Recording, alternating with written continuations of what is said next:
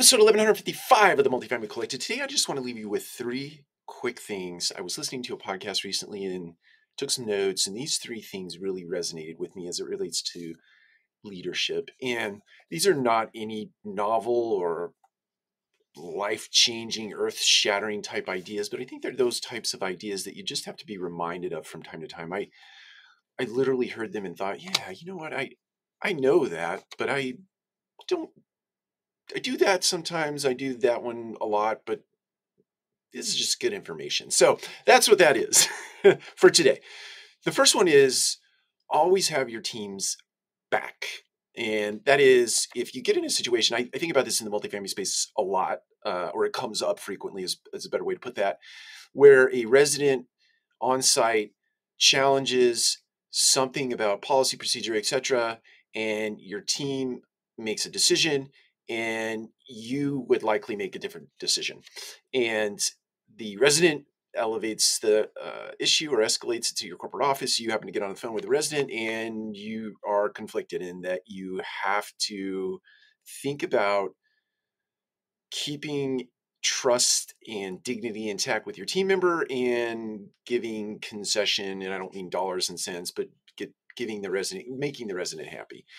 And sometimes that requires us to have our teams back, like thread a needle, have the teams back, help them understand why you made a different decision than they made. Or if the resident is wrong, you really do have to stand firm in that decision and have your team members back. So it's just a good reminder. The second thing was no whining and complaining and excuses. I think this one has a funny way of sneaking in to meetings, to group activities, to whatever. You get in a room and you start talking about all the downsides of things that have happened during the week, or all the downsides of things that have happened during the day, or all the downsides of things that are happening in general.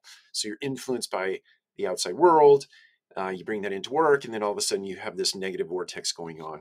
If you put the rule in place, no whining, no complaining, no excuses, but create a space where you can talk about an issue that needs an outcome or a resolution, but talk about it in a way that is positive in nature, uplifting in nature, or uh, something that has an outcome that is not negative in nature. So no whining, no complaining, and no excuses.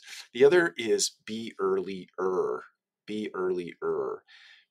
The thing I took away from that in the podcast is that it's incumbent upon leaders to think 30, 60, 90 days down the road and anticipate those things that are going to happen as it relates to your business, your operation, or things that may be presented to team members along the way, and put things in place that address those things, anticipate things happening, and be earlier than your team members so that you can take down roadblocks, you can smash through adversity, you can sort of pave the way for team members not to get distracted by things that might be coming their way that they aren't necessarily eyes up, right? They're eyes down, they're focused on the present day. You're the eyes up, right? You're that display on your window, I forget what those are called, your heads up display.